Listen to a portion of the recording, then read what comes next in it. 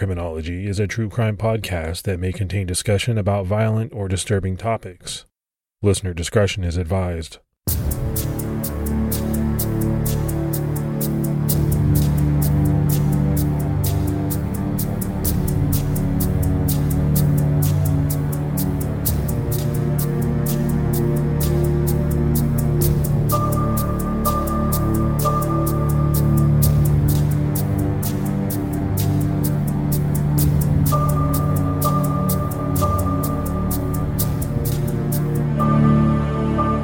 Hello, everyone, and welcome to episode 268 of the Criminology Podcast. I'm Mike Ferguson. And this is Mike Morford. Morph, how you doing, buddy? I'm doing good. I'm 100% on the strength, as they use in the video games, right? You play video games. I don't really play them, but I know that my kids have a strength that they've got to build up, and I feel like I'm 100%. So how are you doing? I'm doing good. I'm laughing at your video game reference, though. No, I'm doing great. My family and I actually went to see a movie earlier this week, and it was interesting because we saw Haunted Mansion, which was really good because, you know, we love Disney. We love going to Disney. We've been there a few times, and the movie was good, enjoyed it, but it was the movie theater experience. I just haven't been to a lot. I think it's only my second in-person, in the theater movie since since COVID broke. Yeah, I've only been to a couple of myself since I moved to Florida, so it's fun to get out there and experience some movies at the theater, especially if it's like a sci-fi big special effect type movie. That'd be really cool to see there. Yeah, it was good. Hey, let's go ahead and give our Patreon shout outs. We had Jonna Horn, Tracy Broyhill, and Allison Barone. So a lot of great new support. We really appreciate it. Yeah, thanks so much to everyone that takes the time to support the show. And for anyone else out there on the fence that would like to support the show, you can go to patreon.com/criminology. All right, let's go ahead and jump into this week's case. And we're covering one in which a young girl was brutally murdered and her killer avoided being identified for over 3 decades. But just this past week, police announced that they had identified her killer. We're talking about the 1993 abduction and murder of 12-year-old Jennifer Odom in Florida. We'll discuss what happened to Jennifer, but also how the killer was finally identified. And we'll also hear from a citizen sleuth who may have played an important role in getting Jennifer's killer in the crosshairs of police. St. Joseph, Florida is a city about 35 miles northeast of Tampa in Pasco County. It sits just north of Zephyr Hills. Back in 1993, the area was very rural and much of it was undeveloped. There were about 10,000 residents living there. St. Joseph was where 12-year-old Jennifer Odom called home. She lived there with her mom, Renee Converse, her stepfather, Clark Converse, and her younger sister, 9-year-old Jessica Odom. Jennifer attended Thomas E. Waitman Middle School, where she was a 7th grader, and she played in the school band. She was very active in the community as a member of the Future Farmers of America and the American Water Skiers Association. She was very good at barefoot water skiing, regularly climbing atop a human pyramid, and ranking high in tournaments. Her family attended Sacred Heart Catholic Church. Jennifer and Jessica loved to play together outside on the rural property, which was about 15 square acres, riding bikes and four-wheelers, and building forts together. During the summer, they were usually swimming together in the creek behind their home. On Friday, February 19th, 1993, 12-year-old Jennifer Odom caught the bus to school. Her mother, Renee, drove her down their long driveway, and together they waited for the bus to come, as they did every weekday. It was a chilly morning in St. Joseph.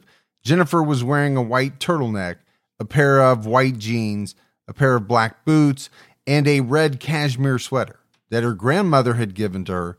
She had her book bag, clarinet case, and purse with her, too. As always, Jennifer hopped on the bus and sat down in the back row. Renee followed the bus in her car. Since they lived on a dead-end street, they took the same road, away from the home. Jennifer heading to school and Renee heading to work. As Renee turned off the bus's route, she and Jennifer waved at each other. This was just second nature, something they did without a second thought. It would be the last time that Renee ever saw Jennifer alive. At about 3 p.m., after an uneventful day at school, Jennifer's school bus dropped her off at her stop at the corner of Jessamine and Jim Denny Roads, about 200 yards from her home. As she walked away from the bus, Jennifer waved to friends on the bus with one hand as she carried her school books and clarinet in the other, and she began walking toward her home. A few of the friends noticed a faded blue pickup truck slowly driving behind her, but they didn't think much of it at the time. About an hour later, around 4 p.m., Jennifer's sister Jessica arrived home from school as usual. She tried to head inside the house, since Jennifer had usually gotten home from school by then and always was there to let her in, but this time, the house was locked and no one answered the door. Thinking her big sister was just trying to prank her and angry about it, Jessica walked up the road to their grandmother's house to tattle on Jennifer. So up to this point, it sounds like these are two close sisters that get along, but also like sisters, they have their moments where, in Jessica's case, maybe she thinks her older sister Jennifer's punking her a little bit, so she's planning on going to grandma's house to rat her out, not having any idea that something's bad has happened. Well, I've got two girls. I don't think this is out of the ordinary at all. You know, sometimes they get along great and other times they fight. I mean, it's just how siblings are, brothers and sisters especially though, I think. Half an hour later, Jessica called Renee from her grandmother's to let her know what was happening and that Jennifer wasn't around. It immediately alarmed Renee, setting off the search for Jennifer. She contacted the school and found out that Jennifer had been in school that day and had boarded the bus home. She learned that Jennifer even made it to the stop at Jim Denny and Jessamine Roads, but somehow between the bus stop and her door, which was about 200 yards, she vanished. Renee contacted the police, who began searching the area and looking for potential witnesses. No one had seen or heard anything. No commotion, no screaming, no abduction. The only clue was the sighting of an older light blue pickup truck near the stop that day. It had been driving behind the bus until Jennifer got off. And according to witnesses, it headed down the private drive toward Jennifer's house behind her. A search of the area was organized, and 400 volunteers looking for Jennifer searched 60 square miles but found no clues. It was hard for Renee not to worry about what happened to her daughter, and one thing stuck out to her. Just weeks before, Renee had talked to Jennifer about stranger danger. According to websleuths.com forums, she had told Jennifer, if someone bothers you, drop your books, drop your clarinet, and run. Yet none of these items were found on the ground. A family that lived nearby had recently moved away, leaving Jennifer to get off the bus by herself, without the safety of other children walking with her. Retracing Jennifer's path from the bus stop, there was no sign of her. Over the next week, searches continued for Jennifer, but despite the use of dogs and a helicopter, nothing was found.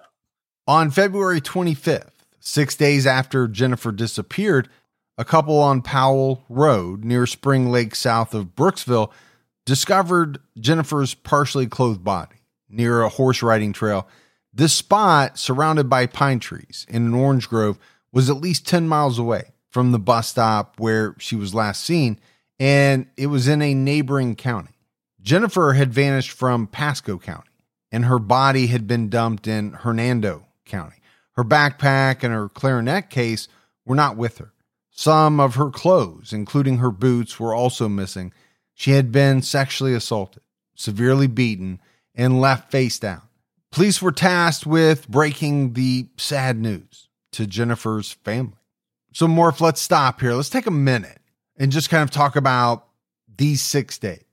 You know, I don't know, unless somebody has gone through this, can you really put yourself in the shoes of a parent of a missing child? Renee gets the call. And, you know, as we talked about, it sounds like she was immediately panicked. The search began very quickly. And then we know it took 6 days to find Jennifer and she was dead. I'm trying to go through that range of emotions in my head. And I just can only imagine what that week must have been like for the family. And then to finally get the ultimate bad news, it's heartbreaking. And You would think that they were probably trying to stay positive and focused and hope for a great outcome, that she'd be found, that she'd be okay. But tragically, that wasn't going to be the case. And, that feeling of getting that news has to be terrible for any parent to go through. The search for Jennifer's killer began, but from the beginning, police were hampered. Recent rains, over an inch, had washed away any potential footprints, tire tracks, and physical evidence. There was really nothing to go on at all. Major G.Z. Smith told the Tampa Bay Times, "It's certainly a very difficult investigation. They didn't leave us much out there." He added, "If we solve it, it may take another crime to do it." Also hampering the police was the fact that some of Jennifer's belongings, including her backpack, books, and clarinet, were missing. Had they been found with Jennifer, it may have helped them find clues faster that pointed to the killer. The best lead that police had was the mysterious blue pickup truck that seemed to be stalking Jennifer when she was last seen. But narrowing that truck down in a sea of pickup trucks would be tough. Witnesses were able to tell police specific things about the truck, including that it had a painted rear bumper and not one that was chrome, a trailer hitch with wires hanging, and pipes or a ladder in the back. Police kept their eyes open for a truck matching that description, but weeks and then months went by with no breaks in the case. Morph, you and I do a mix of solved and unsolved cases. One thing that always kind of interests me is, what do police have to go on in an investigation? And, really here, and I think the Major said it to the Tampa Bay Times, they had very little. You mentioned the rain had washed away pretty much any type of evidence that they would have hoped to find. They had no eyewitnesses to speak of, except for the sightings of this blue truck. And so it sounds like they were really focused in on that. But when you think about that description, a blue truck, and now you're getting very broad. We don't even have a make, a model, a year, anything like that. How many blue trucks are running around that area? And I would say the number is very high. Yeah, and I would think so too, because this is an area that's sort of rural, blue collar. There's probably a lot of trucks that are used for different construction jobs, things like that. So I would say, though, a blue truck maybe is a little bit easier than, say, a white truck. Had they said white truck, had the witnesses seen a white truck, that may have been even harder, because just imagine how many company trucks are white. They want to keep them generic. So blue was at least a little bit of a something to differentiate from a lot of trucks out there, but still like finding a needle in a haystack. At around 9:45 a.m. on June 5th, 1993, this is about 4 months after Jennifer was abducted, a 10-year-old girl was riding her bike around her Moon Lake Estates neighborhood when a man driving a light blue pickup truck pulled up next to her, opened his door, and grabbed her right arm in an attempt to pull her off her bike and into his truck. She managed to get away with only scrapes, bruises, and some emotional trauma. Investigators looking into this abduction attempt could not link it to yet another report of suspicious activity involving a pickup truck and a teenage girl from just the night before. And they also couldn't definitively link this light blue pickup truck to the one seen near Jennifer's bus stop. But despite not being able to firmly link the incidents, a perpetrator in a blue truck trying to abduct a young girl was hard to ignore. The way the man pulled his truck right beside her and tried to grab her right off her bike gives some clues about how Jennifer could have been abducted by a stranger without even having time to scream, fight, or drop her things and run, as her mother had instructed her to do. It's possible that Jennifer's killer trained a gun on her, and she didn't run out of fear of being shot. We also don't know that she didn't drop her things and run, only to be caught by a determined suspect who also picked up her belongings off the ground before driving away with Jennifer. We only know that no one saw an abduction and that her things were missing by the time anyone searched for her. Police decided that they really needed to drill down on the mysterious blue truck, both in Jennifer's case and in this most recent attack. Articles about this second abduction attempt included a lot more detail about the blue pickup truck, seen near Jennifer's bus stop. The truck in Jennifer's case was believed to be a General Motors truck, light or medium blue, with a step bumper, trailer hitch, tools in the back, and an electrical connection normally used to connect brake lights for a trailer, hanging over the back bumper. The truck in the second attempted abduction was noted to be noticeably rusty, with rust holes in the driver's door, a loud muffler, a cracked windshield, and a ladder rack with a ladder inside. So now we find out that police had a little bit more in the way of a description on the blue pickup in Jennifer's abduction. When comparing the details of these two trucks, to me, they sound similar and then they sound very different at the same time. And, you just don't know if that's because the details are coming from different people. And some people noticed certain things about the truck while others noticed different things about the truck, or if these are two completely different trucks. Yeah, and I think that's why it was so important to have as many witnesses as police could gather, because with these different witnesses, they can pick out lots of different information, compare it to each other, see what matches. Maybe there's something that the other witness saw that the first set of witnesses didn't see. So I think they really tried to get as much information on these two different blue trucks in these incidents to see if they were the same truck. Just as they couldn't connect the truck at the time to this second attack, they also could not definitively link Jennifer's murder with a similar attack from the year before. On January 16th, 1992, a 17-year-old girl named Carolyn Murray got off her school bus at the intersection of US 41 and Twin Oaks Drive in Spring Hill and was brutally attacked and sexually assaulted. We usually would not reveal a victim's name publicly, but her name appears in a lot of different mainstream news articles and on various forums that discuss the case. Carolyn was found, thankfully alive, by her family about 2 hours after her attack, and she was airlifted to a hospital. Her godmother, who had been watching Carolyn in order to help out so her single mother could work, immediately suspected that something was wrong that day because Carolyn didn't come home to watch General Hospital, her favorite show. Following the attack, Carolyn had been left in a wooded area behind an abandoned home south of Massarik Town. Her skull had been fractured by some kind of weapon, and she was left with permanent disabilities, both physical and mental. Once a track and field runner, her left side was now paralyzed. Despite 2 surgeries, there was only so much doctors could do. The attack on Carolyn literally resulted in her having pieces of her brain missing. She had been left for dead. Authorities recovered the offender's DNA from both Carolyn and her clothing, but they had no suspect to match it to.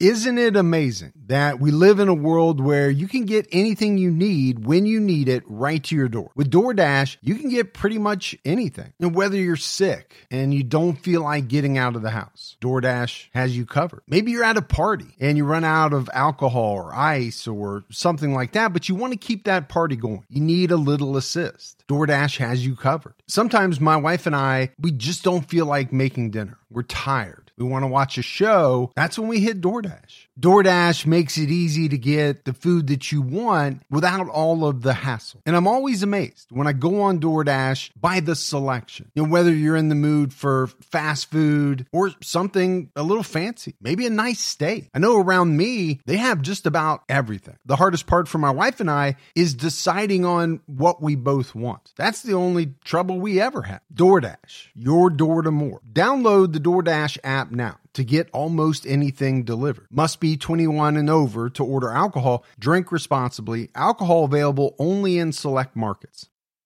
In January 1995, as the 2-year anniversary of Jennifer Odom's murder approached, there was a break in her case. Her clarinet case and backpack were found by a couple searching for scrap metal in a remote area of western Hernando County, 12 miles away from where Jennifer's body was discovered. There was apparently an unauthorized or unofficial dump site nearby, and the killer had apparently discarded Jennifer's belongings there, thinking they'd never be found. This area is said to be directly north of the Moon Lake Estates, where a 10-year-old girl was nearly abducted just months after Jennifer's murder. In that incident, a 13-year-old girl recalled seeing an older light blue truck with racks and a ladder in the back. near the area that Jennifer's bag was found in. She had also seen that truck before, just a month earlier. Investigators were able to lift a fingerprint from the inside of the clarinet case. It was not Jennifer's, but there was no immediate matches to anyone in the system either. In May 1998, authorities decided to search the area where Jennifer was found to see if they could find any clues that had been missed in the original investigation. Inmates at Sumter Correctional Institution helped clear half a football field of trees and brush that had grown in the 5 years since her murder. Canine units and metal detectors were used to comb the area, but the search came up empty due to the proximity to orange groves and the fact that a sighting of a truck, possibly with ladders or pipes in the bed. Many suspected that Jennifer's killer was someone who had been working to harvest oranges in the groves. And because Jennifer and Jessica knew not to get in a stranger's car and had been told that, and they had even practiced it, what to do if approached by a stranger, her family feared she had been killed by someone they knew. In a 2011 interview with ABC Action News out of Tampa, Renee asked, "Is it somebody that we eat dinner with on a regular basis? Worse," she wondered, "was it somebody that came and gave me a great big hug during all this time and said, 'I'm really sorry'?" And this is something that I don't know that you and I talk all that much about, because I think in a lot of cases, it's believed to be a stranger, but we know that there are a lot of abductions carried out by friends, family, people close to the family. And I'm just kind of putting myself in Renee's shoes here, the family's shoes. This interview was done many years after the murder, and you know that entire time they're trying to figure out, they're racking their brains. Who did this? Who could it have been? And this statement by Renee is really telling. She's asking these questions. Is it someone that we eat dinner with? Is it someone who consoled me, gave me a great big hug after it all happened? I just wonder, how do you trust anyone if those thoughts are going through your head? It must be really tough. Yeah, and I think that's especially true in a smaller community where there's not as a big population.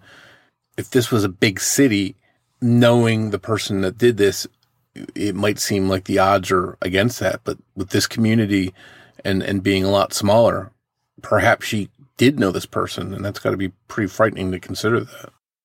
In 2007, 14 years after Jennifer's murder, police were trying various methods to solve the case. Inmates at the Hernando County Detention Center were given sets of playing cards featuring various cold cases in hopes of receiving new information. Jennifer was featured with 2 color photos on the Queen of Diamonds. Despite a $20,000 reward for information in the case, no one came forward with any tips. In February 2015, a man named Jeffrey Norman Crum Sr. was taken in for questioning in the 1992 attack on Carolyn Murray. Advances in technology allowed investigators to finally develop a DNA profile of the suspect in that case, and they got one partial hit with a suspect whose DNA was in the system. But there was a problem. Jeffrey Norman Crum Jr., whose DNA was a partial match, was also just a child when 17-year-old Carolyn had been attacked. It couldn't have been him that abducted or assaulted her, but his father, Jeffrey Crum Sr., would have been in his 30s, so police zeroed in on him.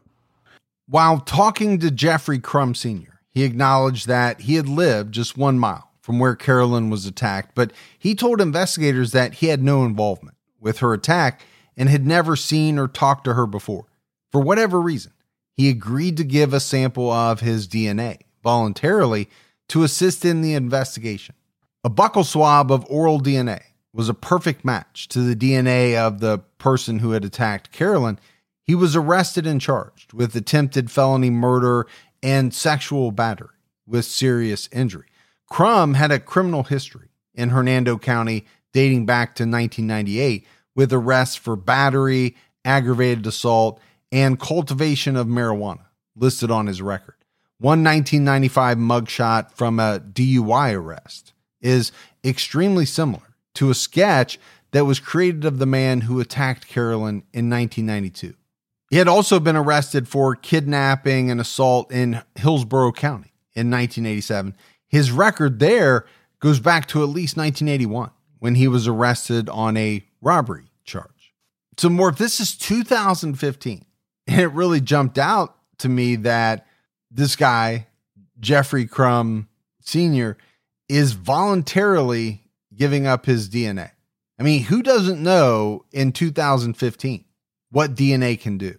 Now, maybe he thought, I might as well give it up voluntarily. If I don't, they're just going to get a warrant and I'm going to be forced to give it up anyway. Maybe he thought, okay, they won't be able to match it. I don't know. I thought it was a little strange.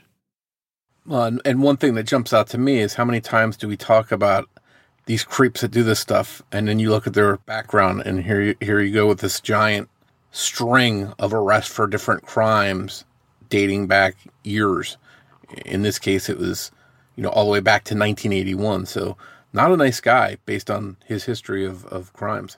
Yeah, and he had some, growing pot and things like that, but he also had some very serious charges: kidnapping, assault, aggravated assault, battery. So yeah, I agree with you. This was not a nice guy. This arrest marked the first time genetic genealogy, and specifically familial DNA, was successfully used by law enforcement in the state of Florida. The arrest was surprising news for Carolyn Murray's family, who figured Carolyn's attacker was long dead. Carolyn's mother, Dorothy, told the Tampa Bay Times, "At church, we thought our prayers had killed him a long time ago." Speaking of her daughter, Carolyn's condition, Dorothy said, "She's come a long way because this is a girl that was supposed to be dead." But the damage Carolyn suffered at the hands of this predator was long-lasting. She still, over 2 decades later, could not form complete sentences and walked with a cane, though she would often fall. In 2013, Carolyn entered a full-time care facility. The emotional effects of her attack were still clear too. When staff at the facility needed to move her from her bed into a wheelchair, it would often cause her to panic, fearing that she was going to be attacked again. She also refused to look out the window, afraid of what or who she might see outside. Carolyn's mother, Dorothy, hoped the arrest would bring her comfort, telling reporters she looked forward to telling her daughter, "You don't have to be scared anymore. You can look out the window again." All that mattered now was a bad guy was caught. Almost immediately upon hearing news of an arrest in Carolyn Murray's 1992 case, many of those following Jennifer Odom's case made a connection. Not only was that case so similar to Jennifer's murder, except that the victim was found in time to survive with medical treatment, but one of the addresses listed on Jeffrey Crumb Sr.'s record is in the Spring Lake area, near where Jennifer's body was found. At the time, it was thought and feared that the rain had washed away all traces of DNA from the scene, making it impossible to link Crumb, if he did kill Jennifer, or anyone to her case. In 2019, Jeffrey Norman Crumb Sr. was sentenced to life in prison for the 1992 attack on Carolyn Murray. Carolyn's aunt mentioned Jennifer Odom in her victim impact statement, saying, "A year later, a young lady, Jennifer Odom, was killed, and that brought back so much different things that today her murderer has not been caught." But despite the similar MO in these crimes, Jeffrey Crumb was not charged with Jennifer's murder. But that didn't stop people from wondering or questioning if Jeffrey Crumb Sr. was responsible for Jennifer's murder. It was possible that some other predator out there had a similar mind as Crumb, and thus a similar MO. So police looked for similar cases. A set of cases out of Spotsylvania, Virginia in 1996, 1997, and 2002 seemed very similar. In 1996, 16-year-old Sophia Silva was abducted from her front porch and found in a nearby creek 5 weeks later. In 1997, sisters Katie and Kristen Lisk, just 12 and 15 at the time, were each abducted after they got off their school buses. They didn't ride the same bus, but they were found together in a river 5 days later. The cases seemed like they would never be solved until June 2002, when another abduction occurred in another state. A 15-year-old girl in Columbia, South Carolina, was watering her flowers in the front yard of her house when a man forced her into a container at gunpoint.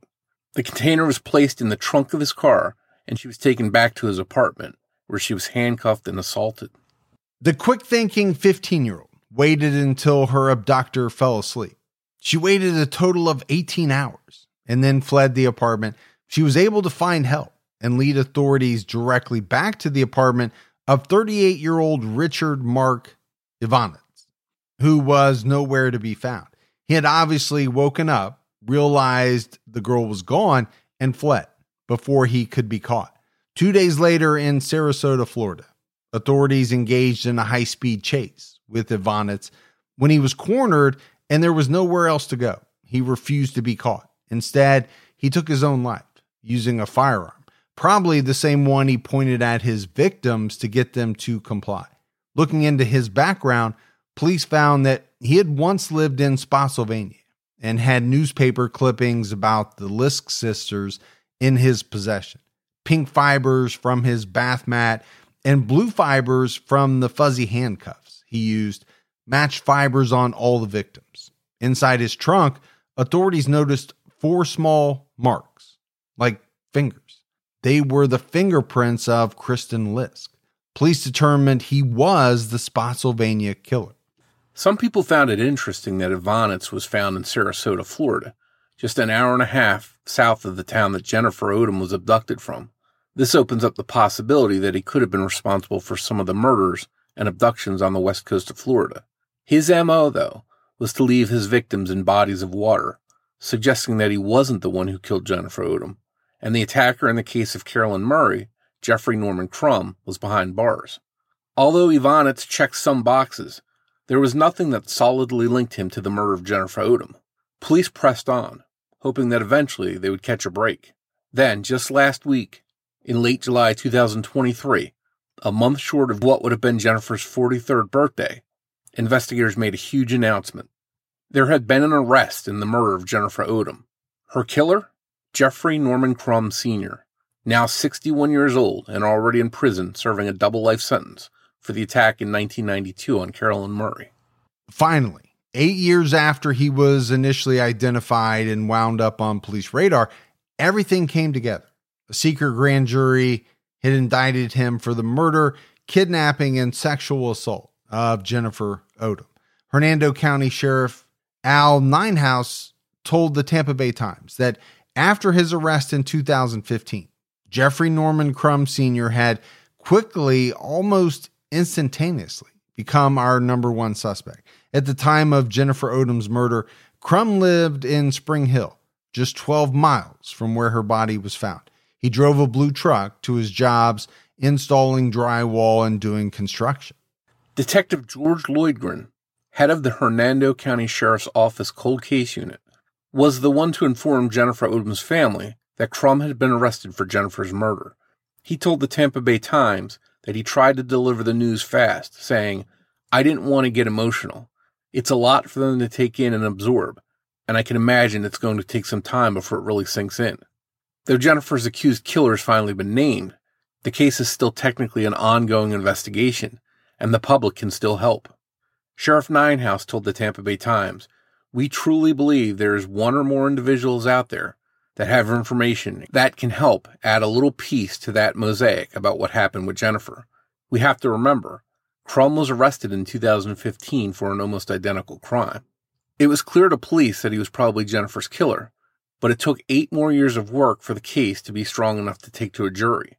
When asked about the possibility of the death penalty, Florida State Attorney Bill Gladstone said to WFLA News, "I have confidence we have the right person and we have the right aggravators."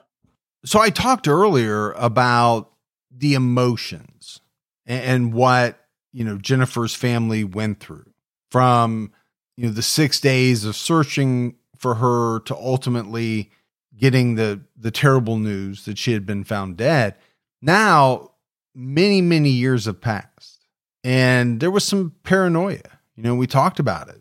They thought maybe it was somebody close to the family. They didn't know who it could have been, but now you get the news that police believe they know who it is. And it's just this roller coaster of emotions that I keep coming back to. And you have to wonder if Jennifer's family held out hope all that time, or had they given up thinking maybe this case isn't going to be solved? Yeah, I don't know the answer, but I would have to imagine that most families don't give up. that hope because, especially as the years have passed, yes, harder to solve because time's gone by, but they're looking at all the advances in technology. They're seeing these cases on the news, old cases being solved. So maybe there's, renewed hope based on that. Multiple articles reference a November 2016 tip. Now, authorities never released the details of the tip or who may have given it, but apparently that tip was key in tying everything together. In 2019, investigators were looking for that tipster. At the time, Denise Maloney of the Hernando County Sheriff's Office told WFLA News, "We're looking for a person who provided information to us about the Jennifer Odom case back in November of 2016. Well, it just so happens that I happen to know someone who called in a tip regarding this case in 2016. His name is Brian Burnett, and while we're not sure if he's the tipster police were referring to, we do know that way back in late 2015 or early 2016, Brian passed his information on to law enforcement. The name that he turned into police way back then was Jeffrey Norman Crum Sr., and we'll hear from Brian shortly. And just like Brian did, if anyone listening has any information that might be able to help police connect the dots in Jennifer Odom's case, or if you have any information about crimes that Jeffrey Norman Crum may have committed, please call the Hernando County Sheriff's Office at 352-754-6830.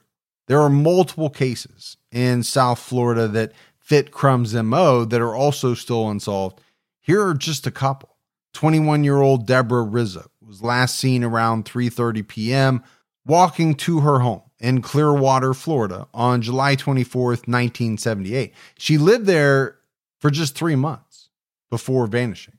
She had decided to walk home because her dad was late picking her up from her therapy appointment.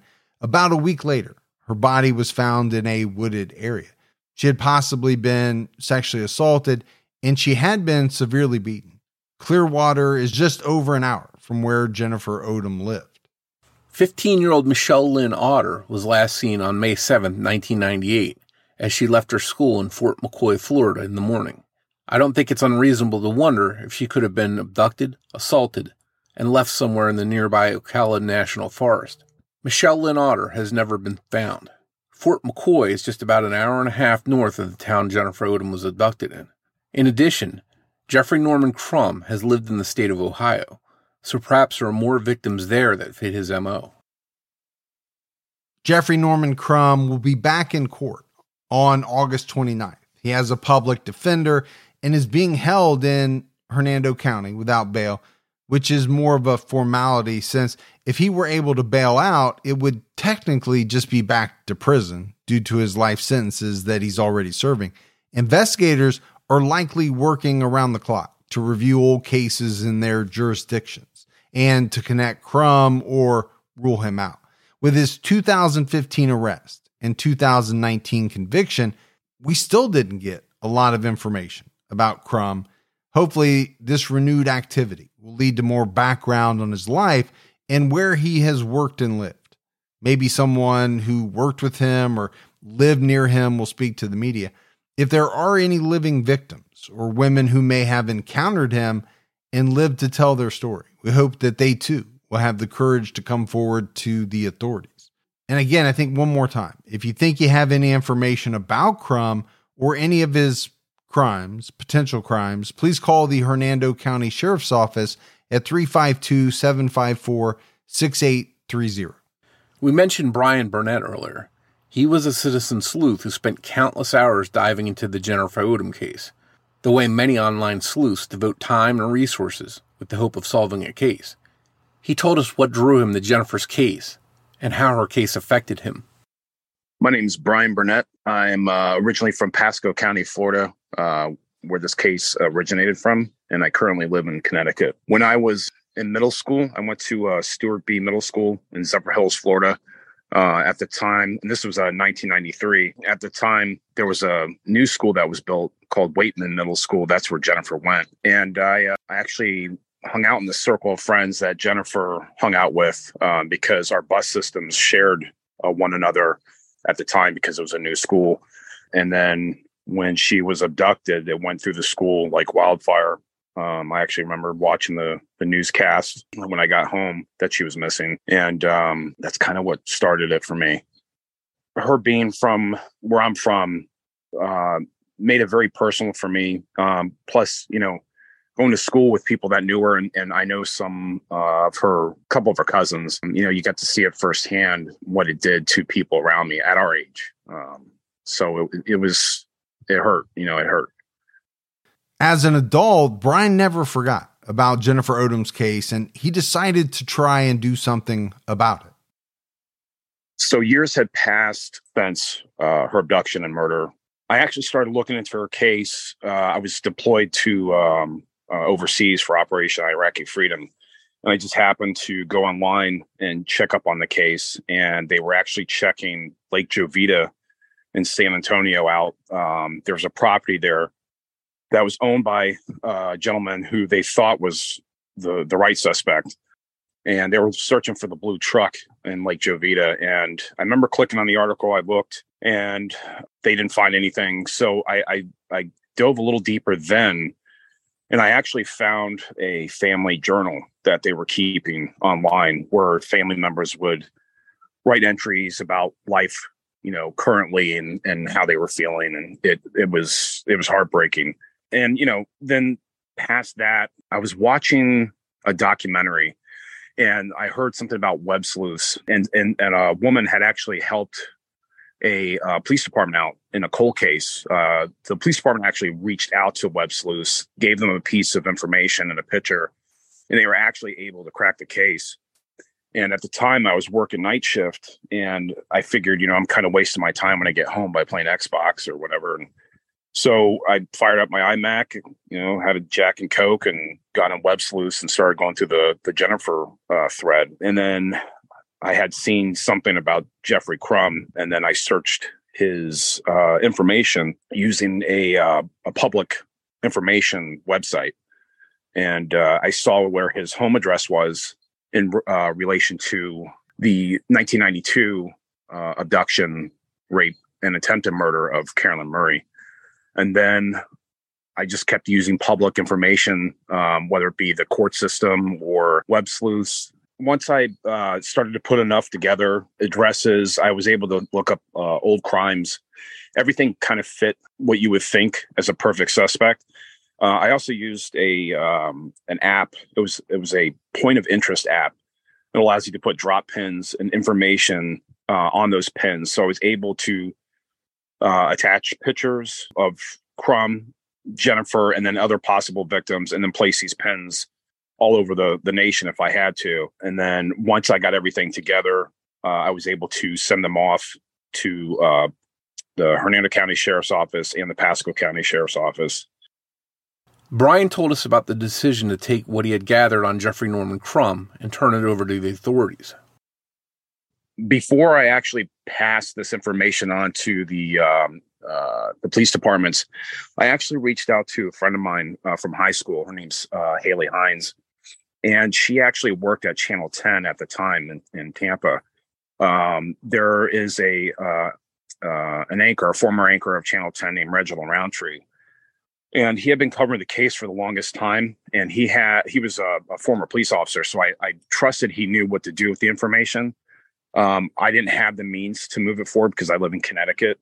So I did a kind of like a two-prong attack where I wanted this guy's picture out and I wanted this information out, so we could start seeing if there's anybody else that was affected by this guy. So I reached out to him first, and he was very receptive. He immediately was like, "You're on to something."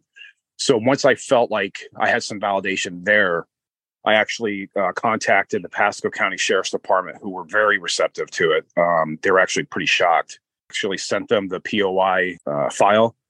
They were able to open it because there were some cases in Ohio that he may or may not have been attributed to because he's originally from Ohio. And I was actually able to find an address that he had there is 1994. So it's about a year after Jennifer. And they were going to validate that information. They came back to me the next day. And they did. They said, this is legit, and we're going to look into it. when I was on Web Sleuths, unbeknownst to me, there was a female I was talking to, and she was actually inside the cold case unit at Hernando County. And she told me that they had not heard of him, and she was really pushing me to get this information to Detective Lloydgren, who's the head detective for the cold case there in Hernando.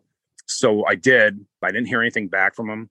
And then I want to say it was probably about maybe a few weeks later, he actually called me and we talked about the case. 2016, the beginning of 2016. So it's like February. The conversation started off. He was a little irritated, you could tell. And rightfully so, to some degree, rightfully so. He was concerned about the Odoms, which, I am too. I had actually talked to a true crime author named JT Hunter. He's a guy from that area. He's a good guy. And he had reached out to me once he saw it, because I put the stuff on Web Sleuth. And he said, hey, I want to talk to you about this. I've been wanting to do this book, and I just want your perspective. And we did. And he asked me, how I felt, as far as what did I feel as far as a reception from Hernando County. I told him there wasn't much at all, to be honest with you. And then, I told him, I was like, these guys asked for your help, the community's help, and you give it to them, and they just don't seem to care. And, I understand you have to keep it close to the chest and whatnot, but you should validate these people, especially if they're onto something, you know what I mean? So he actually, the Hernando County Detective Lloydgren, wound up calling me after this interview with JT Hunter, and was basically saying, hey, look, there's this author, he's asking questions from the Odoms. My understanding is he reached out to him through Facebook. And I told Lloydgren, I said, look, that's not me, that's him. I would not do that. But that's his job. So he went further to say, look, you're not crazy. You're not like some person who, their poster told them that this is the guy and whatnot. He says, you're onto something. I had asked him if he was on the radar, and he said, no, we know who he is, but he was not on our radar. Brian talked about the frustration of turning over the name of a suspect that he was convinced had killed Jennifer Odom, but not seeing any break in the case. Reginald Roundtree in 2016, I think it was mid-16, I can't remember the date, actually aired a segment on Channel 10. He got the green light from Detective Lloydgren, and this is what Reginald told me. He'd say, look, this guy looks like the guy, and I want to run a story and get his picture out. Is that okay? And he said yes. So they run the segment. I'm excited because now this guy, my plan was to get this guy's picture in the public, and they run the segment. It's good. They put the picture up, and I actually wound up getting emails and messages from people I don't know about stories about this dude. And so I was like, great, this is working, so maybe people are actually reaching out to the police departments too. I was really excited. But, then I want to say it was maybe 24, 48 hours later, there was a rebuttal to that segment from another news agency, and they said that the information was bad. I reached out to that journalist, and she said, yeah, she goes, no, we were told the information was bad. And Mrs. Odom was actually in that segment, and I think she had confirmed that as well. So now I'm thinking, what's going on? And for the cart before the horse, I thought, now that this guy's here, people are agreeing this is the guy, they're going to go out and arrest him. And I knew better than that. This case has actually been brought before a grand jury before, and it was a clown show. The people they brought in weren't the people. And my understanding is the state was like, you don't come back here again unless you have something physical. So everything that I gave them, and the FBI and Pasco, it was all circumstantial. And I was super excited. Even with that, I thought they could do something, but they didn't. And 6 years went by, and we're here now. As long as, he's being charged, I'm happy about that, but that's 6 years that went by. And my whole goal was to get this out there and have him charged before her parents passed. I think the 2016 tipster that they mentioned in the press conference is me. I reached out to Detective Lloydgren and the media agent there in Hernando and have not had a response. It'd be foolish of me to think that, I'm the only tipster, I do know that they've been looking for an anonymous tipster from November of 2019, I think it is. So there's other people out there, but I personally believe I'm the one that got the ball rolling on this guy. It was very frustrating. It was bittersweet. I prayed to God. I promise you this is what I did. I was at work. I saw the press conference begin. I saw Crumb's face, and I was just like, I knew it. And then I prayed to God. I told him, what I had to tell him. And, then I sat back and I was like, why did it take this long? There's no way it should have taken this long. I'm happy that, again, he's being charged and that, her family is going to have something. I don't want to say closure because a friend of mine from back home actually pointed it out. She said that she keeps hearing the word closure, but she doesn't feel it. And I totally understand that. I'm a father of two little girls, so I would want something. So my frustration is I would have loved to have the parents had this 6 years ago when I brought it to their attention. While Brian isn't seeking accolades or a book deal or anything like that for potentially playing a role in solving this case, he does feel that when police ask the public for help, that they should acknowledge that help when it comes in.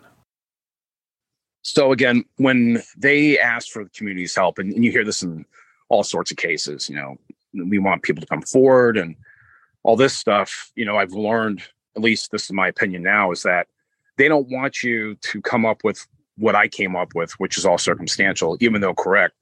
They basically want you to hand them a physical piece of evidence so they can just close the case. And I don't want credit for anything. I would love some type of validation. That's the hard part too, because when I talked to Lloydgren back in the day, he kept repeating like, it's an active investigation and I can't really get into it, which I get. And personally, I don't want to know anything about the investigation because down the road, it could affect the outcome. But now we're at where we're at. It would be nice for them to say, hey, look, this did have an effect on the case, or it didn't. I'll take the positive or the negative. It's just not knowing. I'm one of these people. I have to know the outcome. That's why this case drove me nuts. And if you want your community to help you, then let them help you. We're a force multiplier, which is something that's it's a term used in the military. These guys and women in these cold case units, there was only 1 to 2 running the unit, so they don't have all the soldiers to do work for them. They have multiple cases going on, and this is what Lloydgren told me too. He says, "Look, I'm looking at 12 suspects for her," and I actually told him, I said, "Look, you may be looking at 12 suspects, but this is the one that killed her." And he was like, "You believe that?" And I said, "Yeah, I'll bet my soul on it right now." And I didn't have to do this. It was something like I wanted some closure. And I wanted these guys to be able to close this case. And, if you're not going to validate my efforts, whether on the phone or other email, whatever, it kind of sucks. It makes you feel like kind of like you're an idiot. Like, oh, I wasted my time and they think I'm an idiot or whatever. And it just puts kind of a bad taste in people's mouths because nobody has to do it. But if they do and they help you, you should probably recognize them for it, privately or publicly, however you want to do it. Brian told us how working on Jennifer Odom's case affected him personally and whether he could bear to ever dive into a case like this again. So coming back from overseas, I've had some issues. And, when I came home, I only had 2 boys who I loved dearly. And they're older now. But then I got married and I had 2 little girls. One, Lydia, she's my 13-year-old, and then Sophia, she's my 8-year-old. So that really is what kind of sparked me to do this. And I kept looking at my girls and putting myself in the Odom's position and thought to myself, what would I do if this happened to them? I took it very personally now, more so than I did when I was a child. I put my time in. I gave over the evidence, and then I moved on once I figured they weren't going to do anything. And I noticed too that while I was doing this, I was going so deep into it. Emotionally, it was really messing with me. To this day, I can't look at Crumb's face without my blood pressure boiling over to the point where it's kind of a medical issue. So that's kind of changed. And how I, raise my girls, they'll tell you, I have cameras all over my house. I have sensors, I track them. I do everything because of this incident, because of this monster. It's been quite a change. I actually, during the process, everybody told me, like, dude, they were like, you're really good at this. I did this in a matter of 2 weeks. I came up with all this stuff on an iMac and public sources. I love doing this stuff. I love true crime. I don't, anybody who's into true crime doesn't like the crimes themselves. It's the who, what, where, why type sitch. And I actually started looking into some cold cases in Tampa, and I actually talked to victims' relatives to try to help them out. And there was another case where I was calling companies in the United States. It's tough work. Like, for people, I have the utmost respect for our police, especially the ones that have to deal with this nastiness on a day-to-day basis. It's tough. And I don't see how they can function when they leave their job. It sticks to you.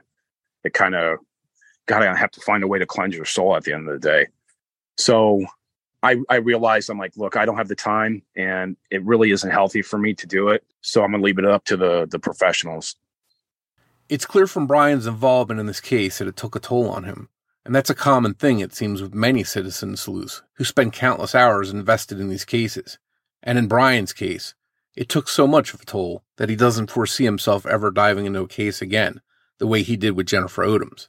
But it's fascinating to not only see that there are so many citizen sleuths like Brian out there exploring these cases, but every so often, they actually come up with the right suspect. As we are recording this, there are a lot of missing details about the Jennifer Odom case and exactly what physical evidence, if any, ties Jeffrey Norman Crum Sr. to the murder. I think we're all going to have to be somewhat patient and see what developments come out and if there is any news that breaks in Jennifer's case. But at this point, it's really great to see her family on the verge of getting justice after 3 decades. And I think, as we wrap up this case, it's one of the things that we're seeing so much of lately that has to have people hopeful. A lot of these, old cases, decades old cases are being solved. Now, this one's not technically solved yet, but it sounds like they're on the right track. We'll have to wait for, the details and to see how it plays out in court. And I think we will get a lot more of the details, both on, Jeffrey Norman Crum's background, his life, and maybe more details on the murder. Yeah, and one thing I'll be watching for is to see if he's connected to any other cases that we haven't discussed, maybe, or ones that there just wasn't enough to link him to that now are going to be reevaluated to see if he could be connected to any of these, because he definitely seems like he's a predator. So there could very well be other victims out there. And my thought is that almost certainly he has more victims. Sad to say that, but, I think with a predator like this, dating back confirmed to 1981, you mentioned a case from 1978. Does it really go back that far? Maybe. I just think with a predator like this, in my mind, there's probably more that they've gotten away with than police will ever actually link them to. You also mentioned the fact that he lived in my home state of Ohio. That's scary, but it's also scary to think that these people, they move, they live in different areas. And so pretty tough to believe that you would move to a state, but not commit any of these crimes that you've been committing. More likely, it's that you've left victims in your wake everywhere you've lived. They just haven't connected you with the crimes. Well, let's just hope that if there are more victims out there of his, that police are able to connect the dots and find them. Yeah, absolutely. And I think it's something that we'll all be paying attention to. So that's it for our episode on Jennifer Odom. I think a lot of people will be paying attention to what comes out about Jeffrey Norman Crum Sr. As always, if you love the show, but haven't done so yet, take a minute, give us a 5-star rating. You can leave a review as well. Also, keep telling your friends. Word of mouth about the Criminology Podcast really goes a long way. If you want to find us on social media, we're on Twitter with the handle @CriminologyPod. You can also find us on Facebook by going to facebook.com/criminologypodcast. And you can join our Facebook discussion group, Criminology Podcast Discussion and Fans. So that's it for another episode of Criminology, but Morph and I will be back with all of you next Saturday night with a brand new episode. So until then, for Mike and Morph, we'll talk to you next week. Take care, everyone.